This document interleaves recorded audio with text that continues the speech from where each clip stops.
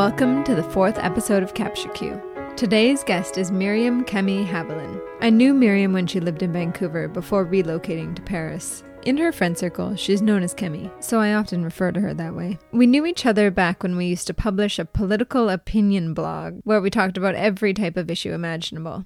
But today, she's much more. She's a professional researcher, a strategist, and a designer, and she's currently completing her master's degree. In this episode, we cover a lot of ground. We talk about technology, media, journalism, how people fall prey to conspiracy theories and disinformation online. Kemi's insights are fascinating. So with that, we'll get right to it. Enjoy the show.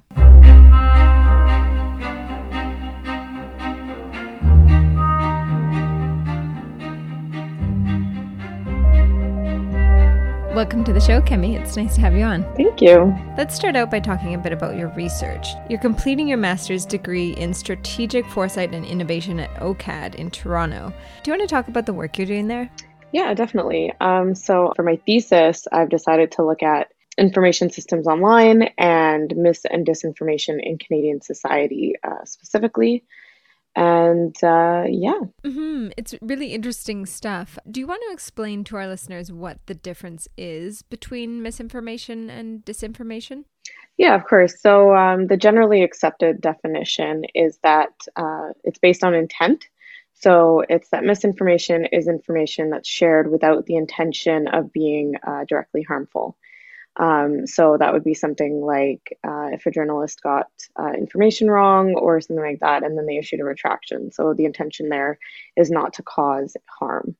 And disinformation is information that is knowingly incorrect and knowingly shared to cause harm. So that would be somebody with malicious intent sharing information, trying to persuade, maybe politically or scientifically, to sway an audience.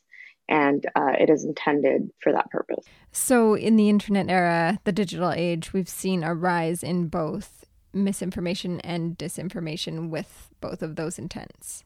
Yeah, exactly.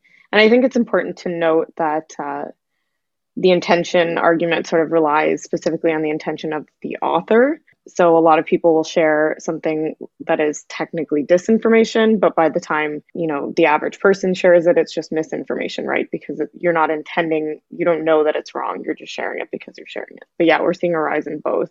It's all over the place. So in talking about intention, you're seeing obviously the rise in this disinformation mostly because of a certain intent. Why would somebody, aside from the obvious reasons, political and otherwise, want to share information that was incorrect?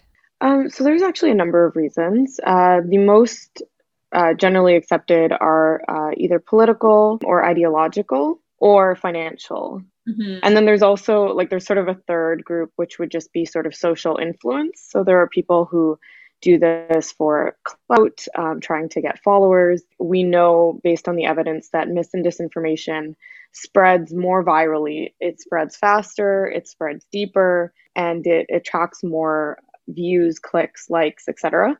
And so because of that, people will kind of latch onto it in order to become more popular online. So that's kind of the social aspect.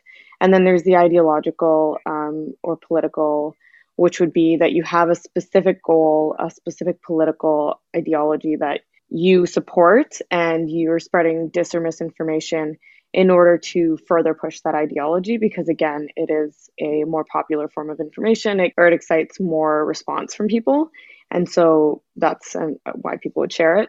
And then the last one is financial. And so basically, if you can build up following, or if you can get clicks and you can get people to interact with your posts in a really, really large way, you will see financial benefits from that. So either through advertising, or let's say you have a really popular YouTube channel, advertising revenue is the main way that these pages make money. And so if you can build up enough of a following, you will make money. So yeah, that's the third one. It seems interesting to me that truth and that accurate information wouldn't be as viral or as profitable. Have you looked into that at all? I can't say for sure. I mean, I know from my research that we know that inaccurate information travels faster and just gets more interest. One of the reasons would be just the style of the information. So when people share mis and disinformation, they purposefully, it's shared in a way to get an emotional reaction. So it'll have like a really emotional headline, or it'll be a piece of content that will immediately cause the reader to react emotionally and say like, oh my goodness, I'm going to share this right away. That's probably part of it. Truthful information just isn't that reactionary. Yeah. And partially too is just journalists in general are going to avoid making really, bold political statements in their headlines or scientific claims in their headlines, because that would potentially be irresponsible if it's not factual. And so it's probably just the nature of the information, if I were to say anything definitive. Yeah, I guess things that are framed in a black and white narrative, they don't leave enough room for nuance. And, if your newsroom can't afford it, or, you as an individual, a content creator, don't have the time or the resources to dig up or to speak to experts, it makes sense. Yeah, exactly. That's a huge part of it. Nuance, I think I said this before, but nuance dies online. And things tend to be framed as either black or white. And if you can make a really bold claim and you can just say like, this is how it is, it's just not real life. But if you can say that, you just attract more people to that cause. And yeah, responsible journalists aren't going to make like these really outlandish statements just claiming something to be fact without leaving space to correct themselves or, et cetera. So. It's interesting. I know in your research you were looking at an effective government response. Which one do you think would be easier to tackle, misinformation or disinformation? And how would you expect a government or any type of governing body to tackle that? Again, like I mentioned previously, the intention is really deals with just the author. And so in that sense, there is a potential for going after the authors of this information. But the biggest barrier to that is just free speech laws, obviously, which is extremely important. And we don't want to, over censor people. But I think I mentioned this before. In Canada, we used to actually have a law about sharing disinformation or information that was knowingly false.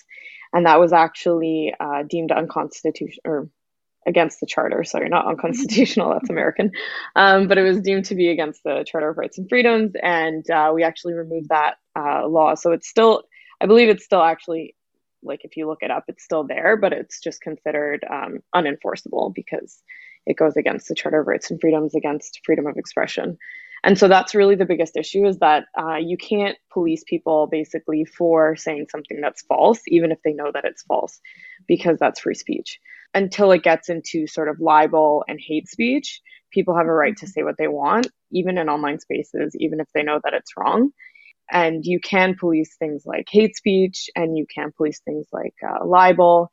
And for the most part, people try to online. Like, there is still obviously a lot of hate speech happens online, but that is somewhere where the government can actually step in and say, like, this is, not only is this disinformation or whatever, but this is also hate speech and you can't publish this. But really, that's kind of where it ends. And right now, that's what our laws address. Yeah. Mm-hmm. But between misinformation and disinformation, I think from a legal standpoint, there really would not, I'm not a lawyer, but I don't think that there's a way for the government to kind of surgically go in and say, like, there's a way for us to stop this spread by introducing some sort of legislation. Interesting, yeah. You sent me a report from Evidence for Democracy about misinformation in Canada. Do you want to talk a little bit about that report and why you found it so impactful? Yeah, so they were looking specifically sort of at what I'm looking at, which is misinformation and disinformation in Canadian context and how that interacts with Canada, our parliamentary system, and Canadian society. And the reason that is, I guess, important is because a lot of misinformation is looked at through an American lens, especially because we're so close to the States. And it really, right now, mis and disinformation in the States affects their politics and their policy a lot. And we need more studies that focus on Canada and how that's affecting political polarization in Canada or scientific information in Canada. And so this report was sort of just introducing the topic of misinformation in a Canadian specific context. And so they do outline a little bit about sort of how that affects our parliamentary system.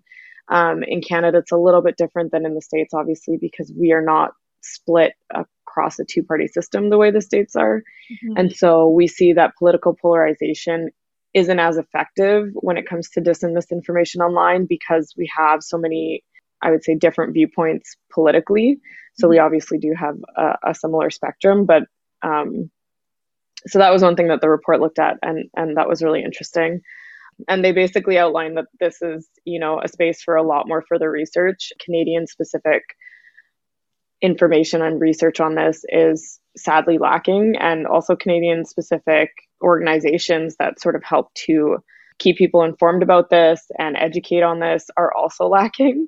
And so it was just kind of a jumping off point. You've done some work with social media, and what I find interesting is that obviously the spread of misinformation and disinformation comes on, Facebook, on Twitter, on Instagram, YouTube, and just hearing you talk about people who are trying to build an audience, trying to gain clout, and that's all risen in lockstep with social media changing the order of their feeds. They moved from a chronological timeline, so seeing tweets or posts or shares from people that you follow, to prioritizing and putting at the top of your feed the most popular, the most viral, the most shared, the things they think you want to see. And the only one that seems to have given you the option to go back to the chronological order so you just see who you follow is Twitter. Do you find that versus their other model has any effect on the viral nature of any of these social media posts? It's hard to say. I can't think of any studies that I've looked at that speak specifically about, the algorithmic organization of these platforms and whether or not information spreads more virally on some versus others. I mean, I can say that from the studies that I've looked at, information spreads virally on all of them. Facebook is probably the most popular, but their algorithms are one of the things that a lot of studies look into is just the algorithms in general. They have no obligation to be transparent, and so they're not. And we don't really know. Well, we don't know how they work at all. And some of these bigger and some of these newer algorithms, they don't even really know how they work. They're sort of algorithmic black boxes, and they learn from themselves and from the data, right? But basically, the way they essentially work is that they push the content that you are going to react to the most to the top, except for, as you mentioned, Twitter. And they try to make you spend more time on their page so that they can show you more ads. That's essentially like they're selling your eyeballs to advertisers.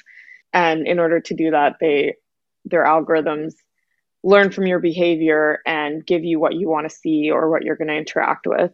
And so because of that, if people are going to interact more with mis and disinformation, that's what you end up seeing more of. And that's really unfortunate. But as for the difference between like Facebook and Twitter or Instagram and Twitter, I would say, like from a personal experience, Instagram and Facebook are a lot more obvious about their advertisements. Mm-hmm. And it's not necessarily a negative. I mean, the ads are targeted to you and they get to know you well enough that like it's advertisements for things that you want or things that you enjoy seeing, mm-hmm. but it's still, that's what they're selling to you. And I would say that the chronological order of Twitter kind of makes that slightly less apparent. Mm-hmm. But I mean, it's obviously still there. So in talking about algorithms, this is separate from this topic, but you've done research with algorithms and racial and gender bias within those algorithms. Do you want to talk a little bit about that research? Yeah, for sure. I mean, that's a whole topic unto itself. Yeah. Basically, algorithms learn from data, and algorithms are coded by people, and both of those things can have inherent biases.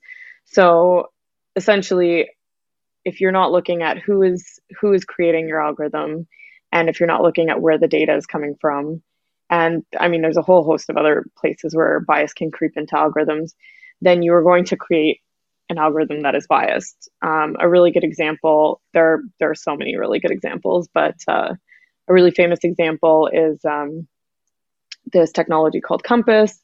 It is a technology which scores potential. So it basically, when a police officer arrests somebody, they bring them in and they get them to fill out this form, and then the technology gives them a score from 1 to 10 on three different parameters, and it basically tells the officer and or parole officer or a judge what the likelihood of this person reoffending is. And so it gives them a recidivism score. And ProPublica did this huge investigative report on this. It's really interesting if anybody wants to go read it.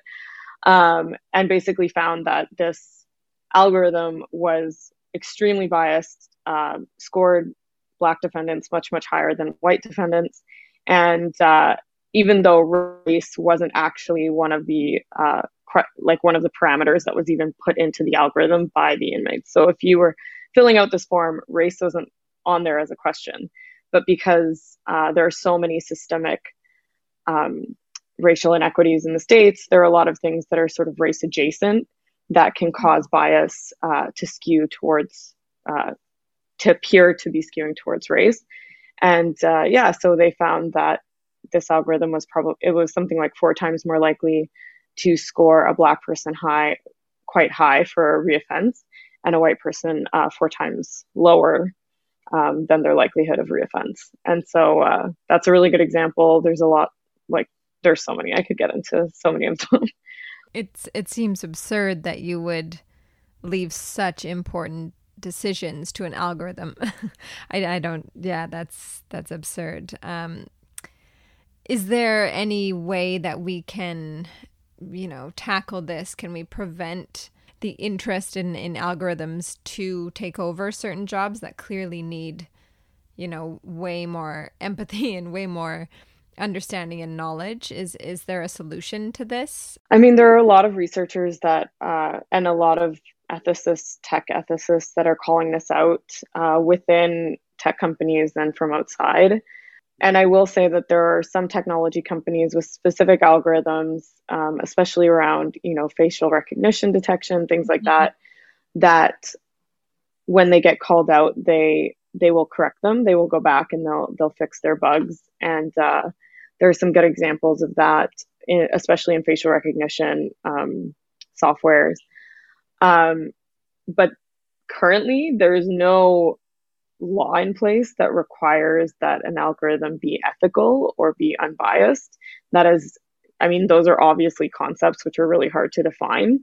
But one of the things that my team and I, when we were researching, looked into was the potential for having something like an ethics review board, or just some sort of review board that was, created from within the industry, from industry experts that reviewed algorithms and could assess their bias capacity before they were introduced into society, right?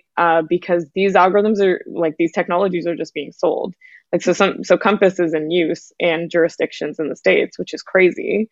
Because if you look at the results, it's not the best. And this is true for a lot of algorithms that are used to quote unquote solve problems. And it was actually introduced as a way to reduce bias, because they felt that if it was a machine scoring somebody's chance of likelihood of reoffense, then they would be reducing the bias that a judge would have. But that's not the case. And that's true for a lot of these algorithms. Mm-hmm. To me, that seems like a very smart idea. Some sort of ethics review board where people in the industry and academics could come together and hold these, the effects of these algorithms to account. I want to ask you, I know you did some research where you interviewed journalists. Have you found in the course of doing those interviews that journalists or their fact checkers or copy editors are having difficulty determining, fact from fiction, misinformation from disinformation, or any of, the sort that would lead them to write an incorrect piece? Or is that not as common as we think it is? I would say it depends. I would say probably yes and no. There are so many people out there trying to sort of teach people about media literacy and information and digital literacy skills, and just learning how to be able to do research in the digital age. And there's a lot of resources out there that are trying to keep up with, debunking really common misconceptions or myths. But I would say it's definitely easier to get the answer that you want nowadays. So if you are looking to be confirmed in your opinion, you can be with pretty much any opinion that you would have in the world, because you're going to find a source that will back you up, probably. So I think that definitely, if we don't know how to keep up with accurate information, and it's getting a lot harder nowadays, I think, to find good sources. So before, people used to say, like, if you're looking at an article, maybe check the sources. If the sources seem legitimate, then you might be good to go. But nowadays it's like the source can seem legitimate and still be illegitimate. Something can be published in a scientific paper, and that paper is actually a pseudo-scientific paper where people just pay to have their research, quote unquote, research published. And those exist. And yeah, so you can find scientific papers that are published in journals, I'm putting quotes around all of these, that are not accurate at all. And if you were to actually dig into the science of it and look at the actual, the study, then you would know that it's not. But you have to have a certain level of scientific literacy to be able to do that. So I would say that to an extent, it is getting harder if you're looking for, especially for very niche or specific information. And it is a lot easier for confirmation bias to just live, because you will find multiple sources to confirm your opinions or your facts. It calls to mind that Vanity Fair piece. I'm sure you read that, the one talking about the lab leak theory and how, we steered away from that because Trump said it and he's vulgar. It must be wrong. He's not credible. So, don't touch it.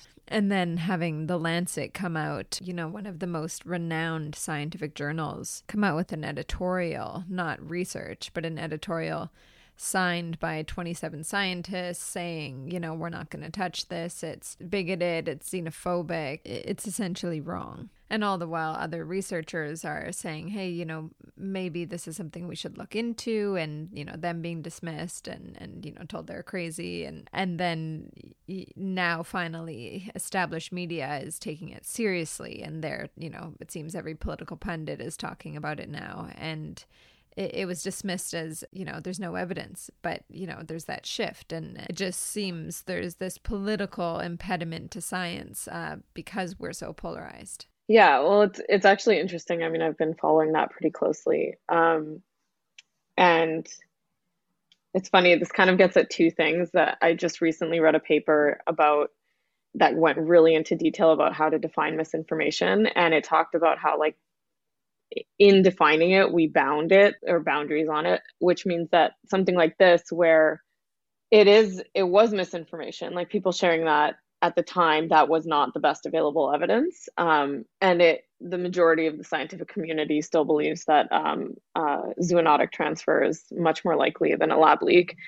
But it is getting more credibility. And if it turns out to actually be factual, then all of those people at the time were they still sharing misinformation, or were they, canaries in a coal mine? And that was something that was really interesting in this piece. But yeah, it's interesting because misinformation is a social construct. Like it's made by disagreeing with or being wrong about the best available evidence at the time, right? So it necessitates that there be evidence at the time and that it be temporal. And we talked about this last time. I think there's so much division and polarization online, people have a really hard time being wrong about things. And I think that that's definitely part of it when it comes to, going back on something that you said. I think the scientific community doesn't, I would say genuine scientific research doesn't really have a problem with going back and saying, like, we were wrong about this. We were just going off what we had the best information for at the time. This is what we put out. And then now we have this information. A lot of the reason around why this has gained so much credibility, I think, is because of the lack of transparency in China itself, and being slightly less than willing to collaborate with international investigations, and the WHO when they were in China saying that they, didn't have the opportunity to do as much of an investigation as they wanted, et cetera. Last time we spoke, you were telling me a little bit about why people believe in, whether it's conspiracy theories or just false information, or they need to stick to one narrative and not change their minds on it. Obviously there is the political, but I remember you telling me that it had a lot to do with social circles and with feeling connected to the people around you and wanting to stay, in cohesion with the people who believe certain things. You explained it much better. Do you want to touch on that a bit? Yeah, for sure. So I mean, you really did summarize it pretty well. So we do tend to, people, like, it's a combination of a couple factors. People like to be a part of a community. And what that translates to online is when we find a community that we feel like we're a part of and that we identify with, we will commit to the social cues and the social culture of that community. And so what that means is if we are in a community where, everyone in your community believes X, then you are most likely going to believe X. And even if you don't believe it, you are going to pretend to believe it or act like you do or share the information to get the acceptance of your community. And then outside of that, we trust the people in our community, align with people of like-minded people, and they share a piece of information, you're more likely to trust them that information is correct.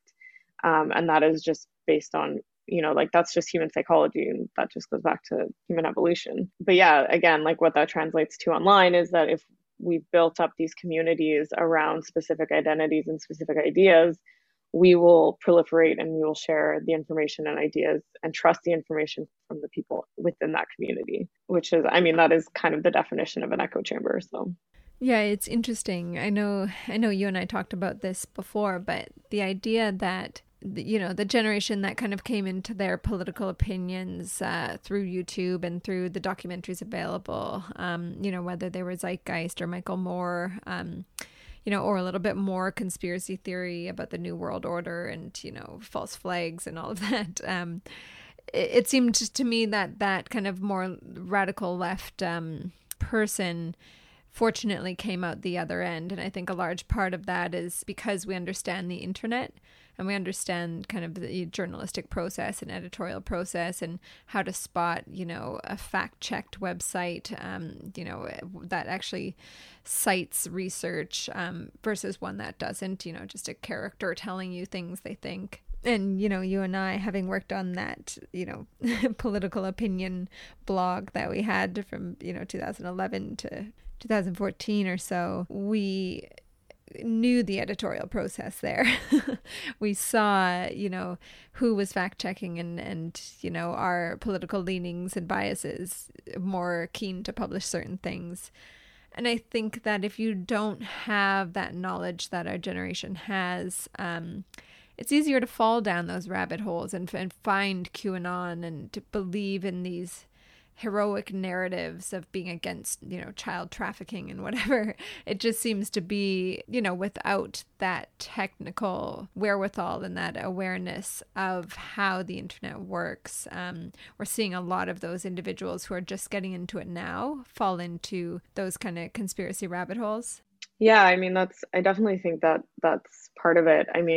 It is, and it 100% is, and it isn't at the same time, because there's, I feel like there's a whole new generation, like Gen Z is coming up with all these, and they have tons of viral misinformation that shares like all over TikTok, and it's like this whole, I almost feel like it's like this whole renaissance of certain types of viral misinformation, and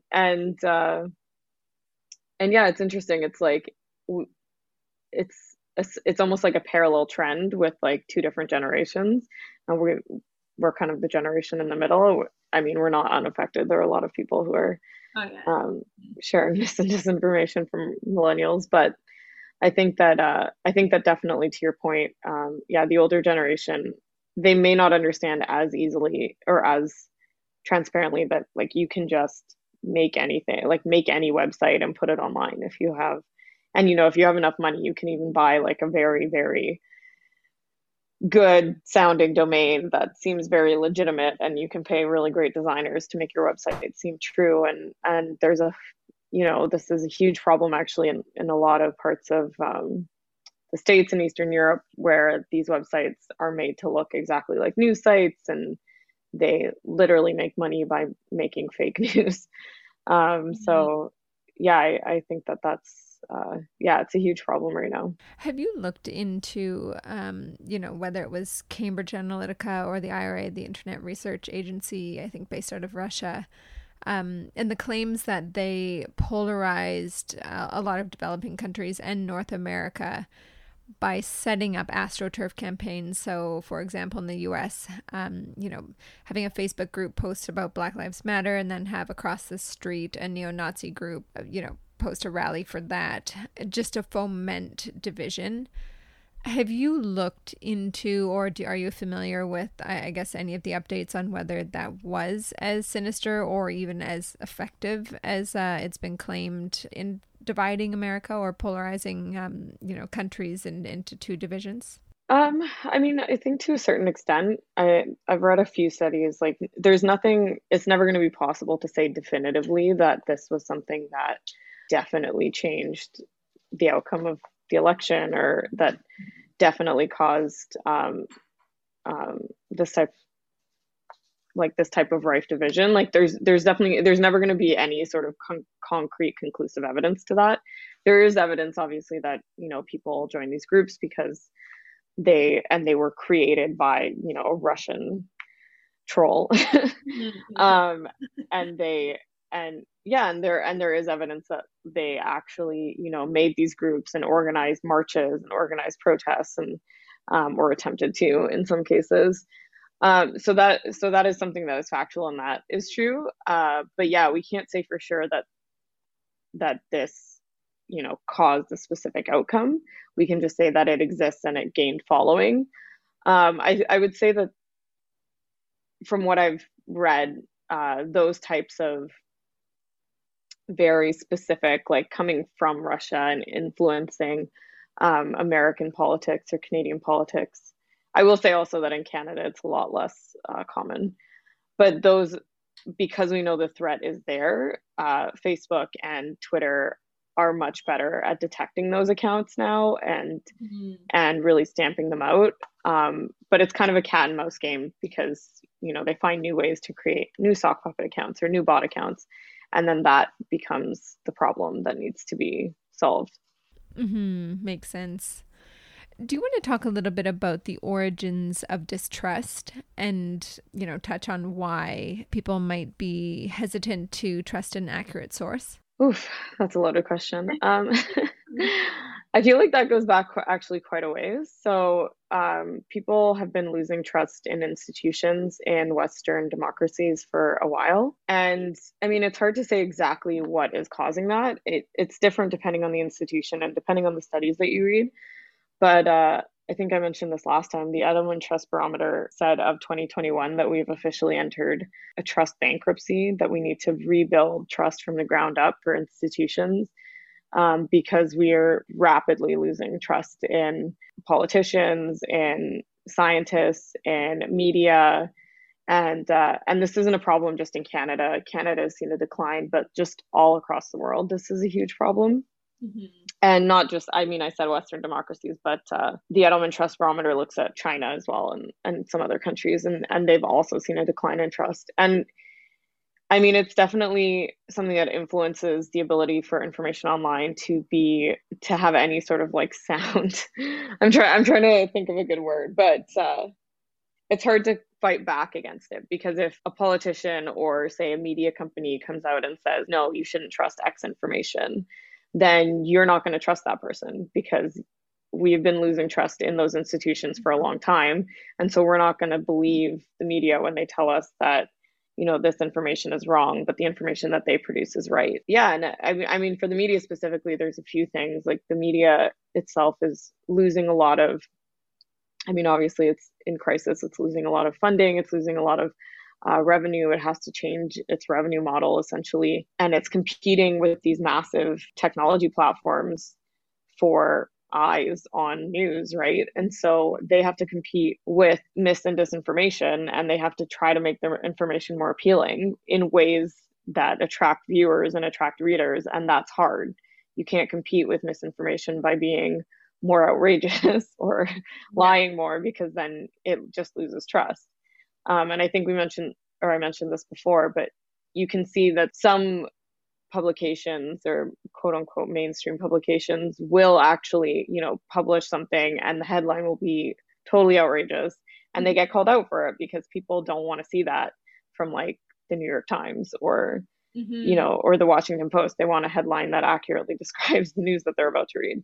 I'm getting a little bit off topic, but no, you're right. It reminds me of when you and I last spoke, and we were talking about just, the legacy media, for example, the New York Times, multiple instances of fact checkers, bringing inaccuracies to the editorial board, and the editors saying, but they're our star reporter. They have a massive Twitter following. They don't want to challenge a narrative or tamp down the numbers of people who a certain person's narrative brings to their paper. For example, there was the 1619 Project, the Caliphate podcast, a number of things, even going back to the Iraq War and reporting, WMDs, and just kind of sticking to this narrative that they either believe is right at the time and just didn't heed the warnings, or they just think they're on the right side of history, or it is sinister and they do just want to sell newspapers as they always say.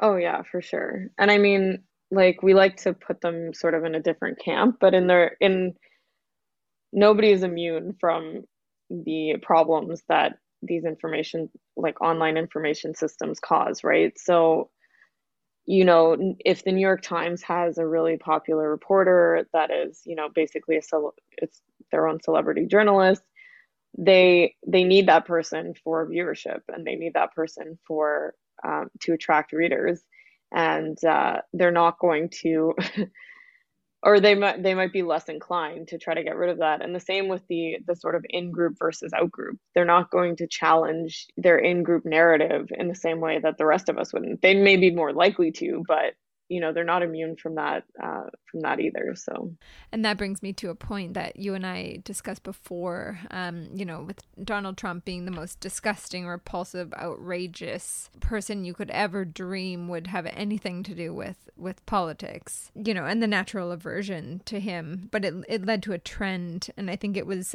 Maureen Dowd and CNN's Josh Rogan, who both kind of came out and said, as reporters in Washington, they fell into a philosophy of Orange Man Bad, where everything he said was wrong, and even further, everything he said was to be mocked and absolutely incorrect, and you cannot agree with it no matter what. And now, both of them saying, how do we reel our reporters back from that? How do we, again, start to really look at information regardless of its messenger, and try to figure out what's true based on, the merit of that argument, regardless of political opinions. That it kind of was the essence of reporting, and we should go back to that. About this a little bit, and about how it was like, it's hard to want to give him credit for anything, or his government credit for anything, even though there were things that, like I mentioned, the international minimum tax, which incidentally enough, I actually read an article that came out, because that is something that the G7 countries have agreed upon, is a 15% international minimum tax. And the article I read gave absolutely zero mention of how this was an influential policy that was actually started under the Trump government. And we mentioned this in the last time we chatted, that the aversion for him and not necessarily the individual journalist's aversion for him, but their reader base. Like, they know that the people who interact with their news and interact with their reporting don't want to hear about how his tax plan is actually good or whatever, because they want what they want, and so that's what the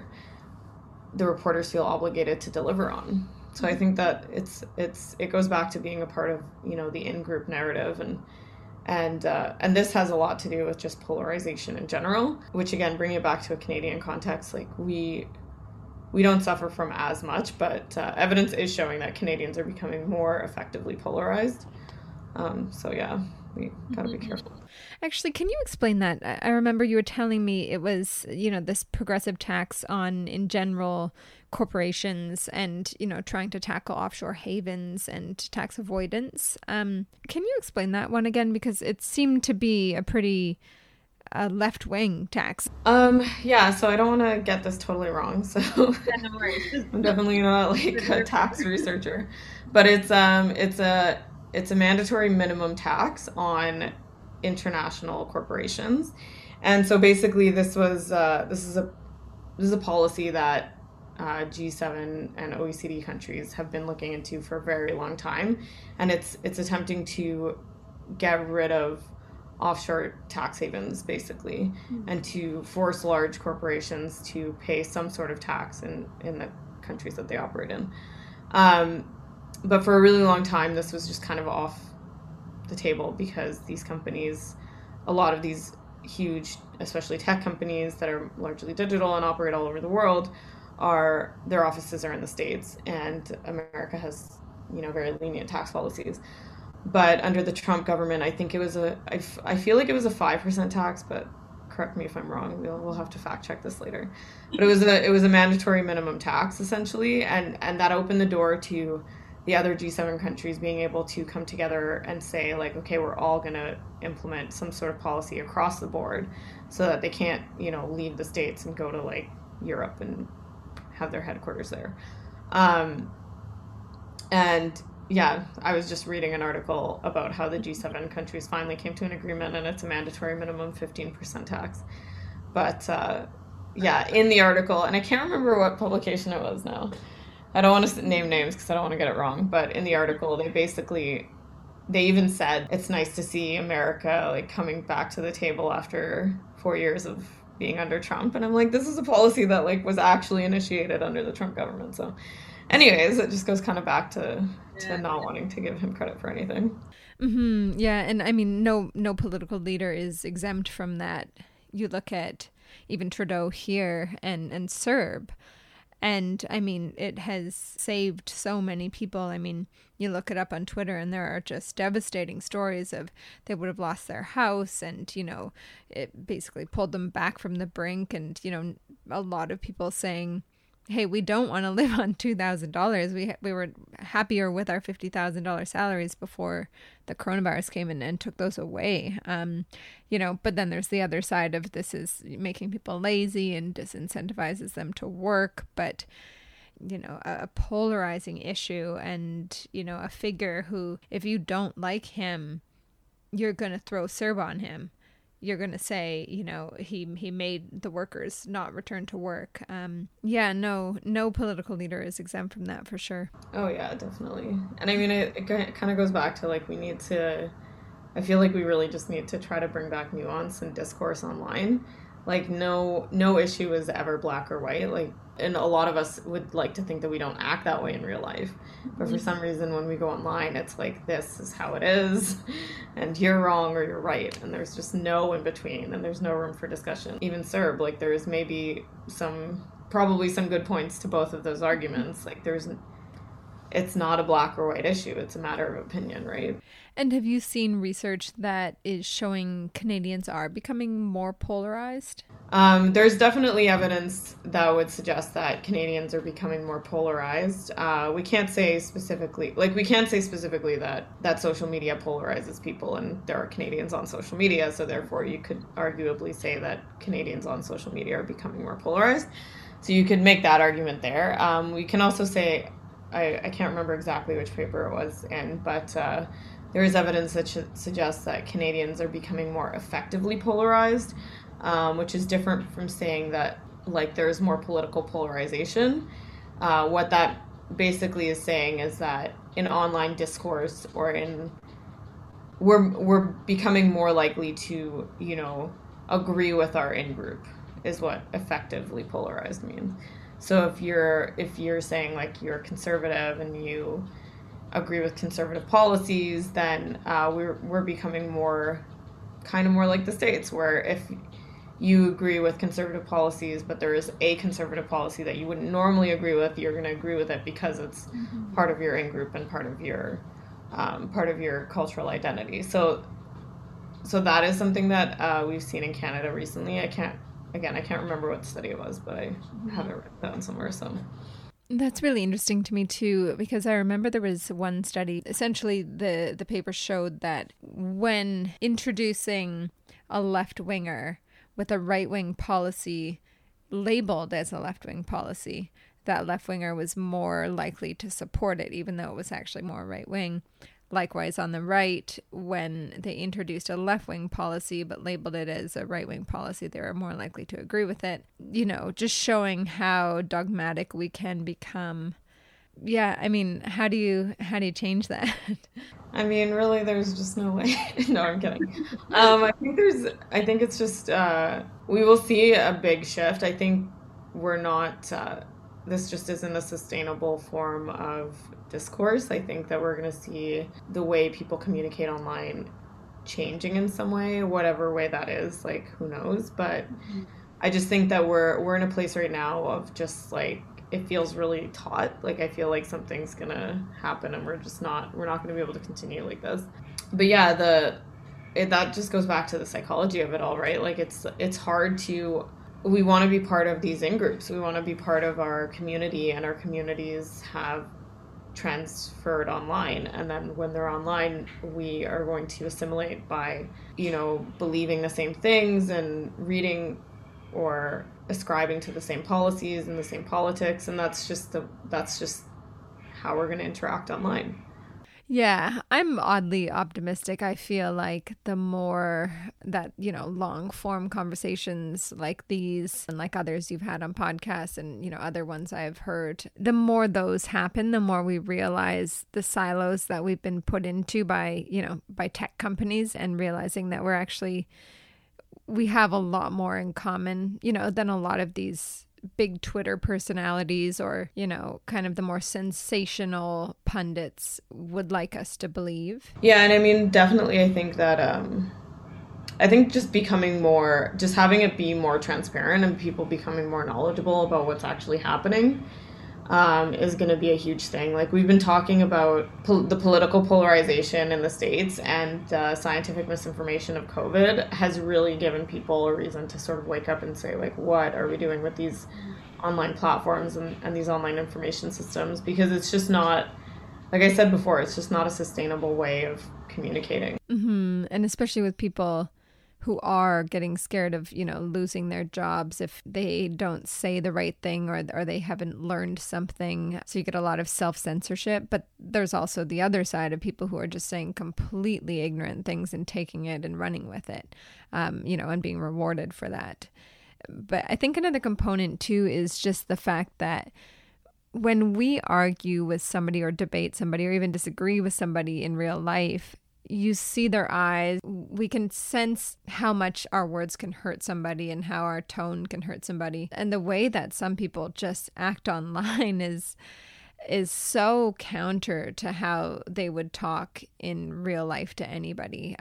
Just for minor ignorances, unintentionally bigoted comments. People who are behaving aggressively online obviously are coming from a good place. They want to help change the culture of this moment and progress forward. But sometimes the means of doing so, of trying to achieve that, can be a bit harsh. So compared to how that same conversation would happen in real life, probably a little bit more effective in getting that other person to open their mind or see something another way, or, realize their ignorance, or, learn some new facts. We should probably consider that and tone down the vitriol a little bit. Yeah, I mean, that's a huge one. Like, the way that we receive information and the way that we communicate on a screen are just so different than the way that we interact in person. And I think that is kind of one of the biggest things. Like, we receive information almost in the same way, right? Like if somebody said something to you that is insulting, you feel offended and you feel insulted. And but you don't react to somebody in person the way you would react to somebody via like technology in front of you. And so it gives you that buffer to just do and say whatever you want. And that just, I mean, it's just such a different way of interacting. Like it's this whole socio-technical web, right? And I think that it'll be really interesting to see how that evolves. And it'll also be really interesting to see the next couple generations are the first generations of humans that have grown up with technology being ubiquitous and not having been introduced to technology over time the way the rest of us on the planet were, because, you know, like we were kind of the last generation to grow up where we saw the internet come into existence. Like we remember a time before the internet that we're the last generation that is going to happen to. And so it'll be really interesting to see how that changes human behavior on a really fundamental level of like how humans behave and interact with one another. One thing that calls to mind is I remember being in Williamsburg, there was a big VR party. And you could go into different rooms and everyone had, you know, their VR goggles on and they were all, you know, experiencing completely different universes. And I remember one fellow, he said, oh, you know, reporting, you should get into doing conflict reporting in VR. And I thought, what an absurd idea. You could go into places like the West Bank and you could film what's happening there. And somebody at home can put on those VR goggles and literally step into conflict. And I thought, that is the news I don't really want our children watching. But again, you know, every generation was a little bit worried about the way that the future generation was consuming their news. So who knows? I mean, that's true. Like, it's definitely, it's funny because it's hard to think like, and I'm just kind of rough now, but like, it's hard to think about like separating like I'm just worried about this generation and their technology, or like this generation like and how they dress or whatever, like having those normal sort of intergenerational things, and to really say like, well, this generation is entering a fundamentally different type of world, or like a fundamental shift is happening right now as a society, and those are like different. Like it's, you know, like there are generations that there are people that were born, you know, on the cusp of the Renaissance, and I'm sure the generation before them was like, they are never going to know what it was like to like not have this type of art or this type of whatever, like language and yeah, like there are some or like the generation before the Industrial Revolution, like there are some phases in human existence where it's just like there's the normal intergenerational worry, and then there's like this huge shift, and we've like, I think we're on this cusp of this huge shift of technology. So, and you know, the doomsday generations before us, you know, for example, the boomers saying, oh my gosh, those cell phones are going to take over your guys' lives. And then they did. And that's funny. Actually, today I was reading a lot of, like all my research today was right around sort of the people who were internet. And it's weird to think about this as like the present tense because it just feels so past tense. But the people who were like internet idealists when the internet came out, and how, because there was like a lot of these people were like, the internet is going to be this beautiful utopia of like shared ideas and like this, you know, completely open roadway, and you know, civic discourse is gonna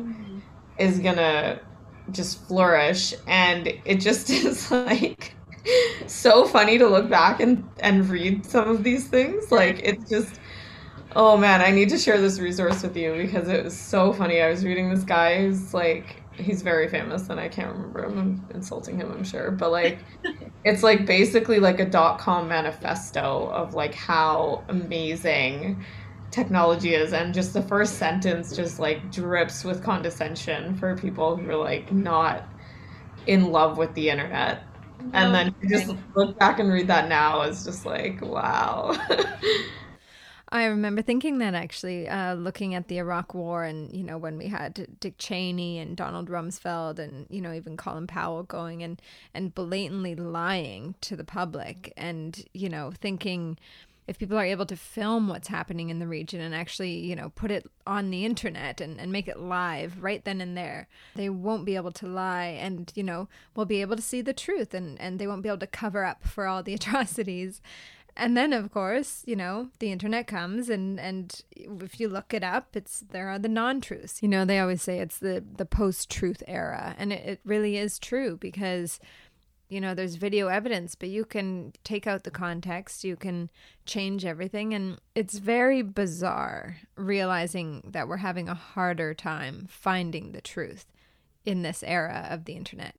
That's like so accurate because it's like, and I mean, I was thinking a lot about like actually just the word post-truth and how like that, in a way, we've always had post-truth. Like we've always had people be able to just lie and make things up, but we've never had people be able to drown out the truth. And I think what it really is this sort of like naive optimism that like truth will prevail and like the good guys will win and like civic discourse will prevail and we will just have this tech utopia that we've dreamed of.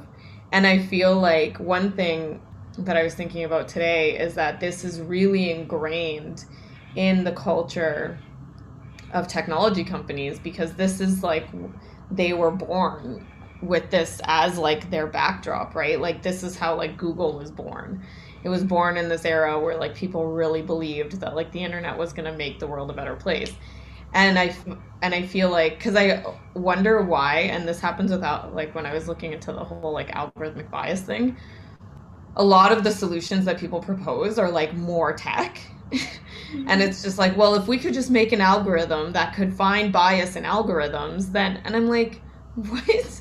Like, how does that make sense in your head? Like, if you're building bias into algorithms, how would you make an algorithm that is bias free that would be able to take the bias out of and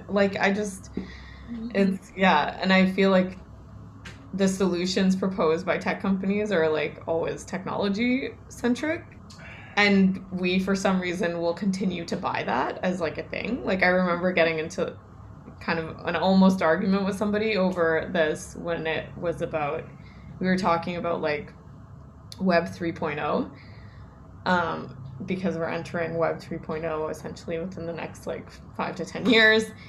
And it was like she just kept touting it as like a solution to all of our problems. Like we won't have data issues because we'll have data sovereignty. And I was like, well, how are we going to get data sovereignty? Like, what does that process look like? Where do these technology companies just sort of hand over all of your personal data that they've been collecting forever so that you can have data sovereignty? Mm-hmm. That would be a very tumultuous process. Like, why are we not actually discussing these like nuts and bolts of it? You can look forward and say like, oh, well, this is just going to be this amazing technology utopia, but that's what we did, 40 years ago when we were talking about the internet, and it's not a technology utopia. We need to force ourselves to think about what is like the absolute worst possible outcome. Mm-hmm, definitely. And you're touching on, a problem with funding solutions is that there's so much venture capital and, the companies that are getting all the press and all the excitement, they happen to be technology companies. And, obviously with Google, there's that ingrained incentive. And, it seems to me that we're unable to see these issues that you're pointing out here and that others, from within the industry like Tristan Harris and, others like him. But, the marble's already been placed at the top of the slide. You can't really stop the momentum because there's so much excitement about, the massive profits of funding tech. And also the people who they want to bring solutions forward. How are they going to fund these solutions if they aren't tech? Which is, it's a very troublesome place to be. Yeah. And I mean, like that's where something like foresight kind of comes in, because we say like in hindsight, like 2020, but like in foresight things can be not 2020, but the whole point is to look to potential futures and build resilience for them and build solutions for, potential problems. I mean, that's definitely part of it. I think about that a lot, because part of it is just, I think there is this desire to believe that technology will solve our problems. We are just a society that we think of technology as being good always. Like the example I gave you with Compass. Like if somebody comes and tries to sell you a technology that is going to spit out a number that tells you the chance that this offender is likely to reoffend, you're like, I'm buying that tech. We don't even think to stop and say like, well, how was that tech made? Like, how do you put a score on something like that even? Like, what metrics are you looking at? It seems so obvious to think about those things, but we just sort of think like, well, it must be right. But these are all of these technologies that we live with are made by people. Like they're just people who created them, and then we just live in this world that is created by them. And so we have to be a lot more mindful about, I think, the technology and the algorithms that sort of shape, these digital spaces and our universe. And I know you're taking a job after your master's, but is this something that you might pursue going forward? Tech and solutions to the problems presented by tech, and maybe explain your interest in all of this. I'm just really interested in the combination of foresight and technology and using foresight in this space, because I think that it's a really, really, like, we're on the cusp of so many huge things when it comes to tech, and it's just totally unprecedented. And it's one of these places where with foresight timelines, we look really far ahead, but with technology, we just can't. Technology changes so quickly that if we think about what the world of tech looked like 10 years ago and what it looks like today, it's so different. And so with foresight and tech, you have to look sort of 3 to 5 years in it and see, like, what is 3 years going to look like? Like, what are 5 years from now going to look like? So this is definitely a space that I want to keep working in. I mean, I don't know how long that'll... I don't know if I will do that forever, but I'm pragmatic, so, like, I have to move forward and have a job and do job things. And don't we all? Well, thank you so much for coming, Kemi. It was such a lovely conversation, and, so good to see what you're up to. And I'm sure we'll see a lot more of your research in the future. Yeah, I mean, hopefully.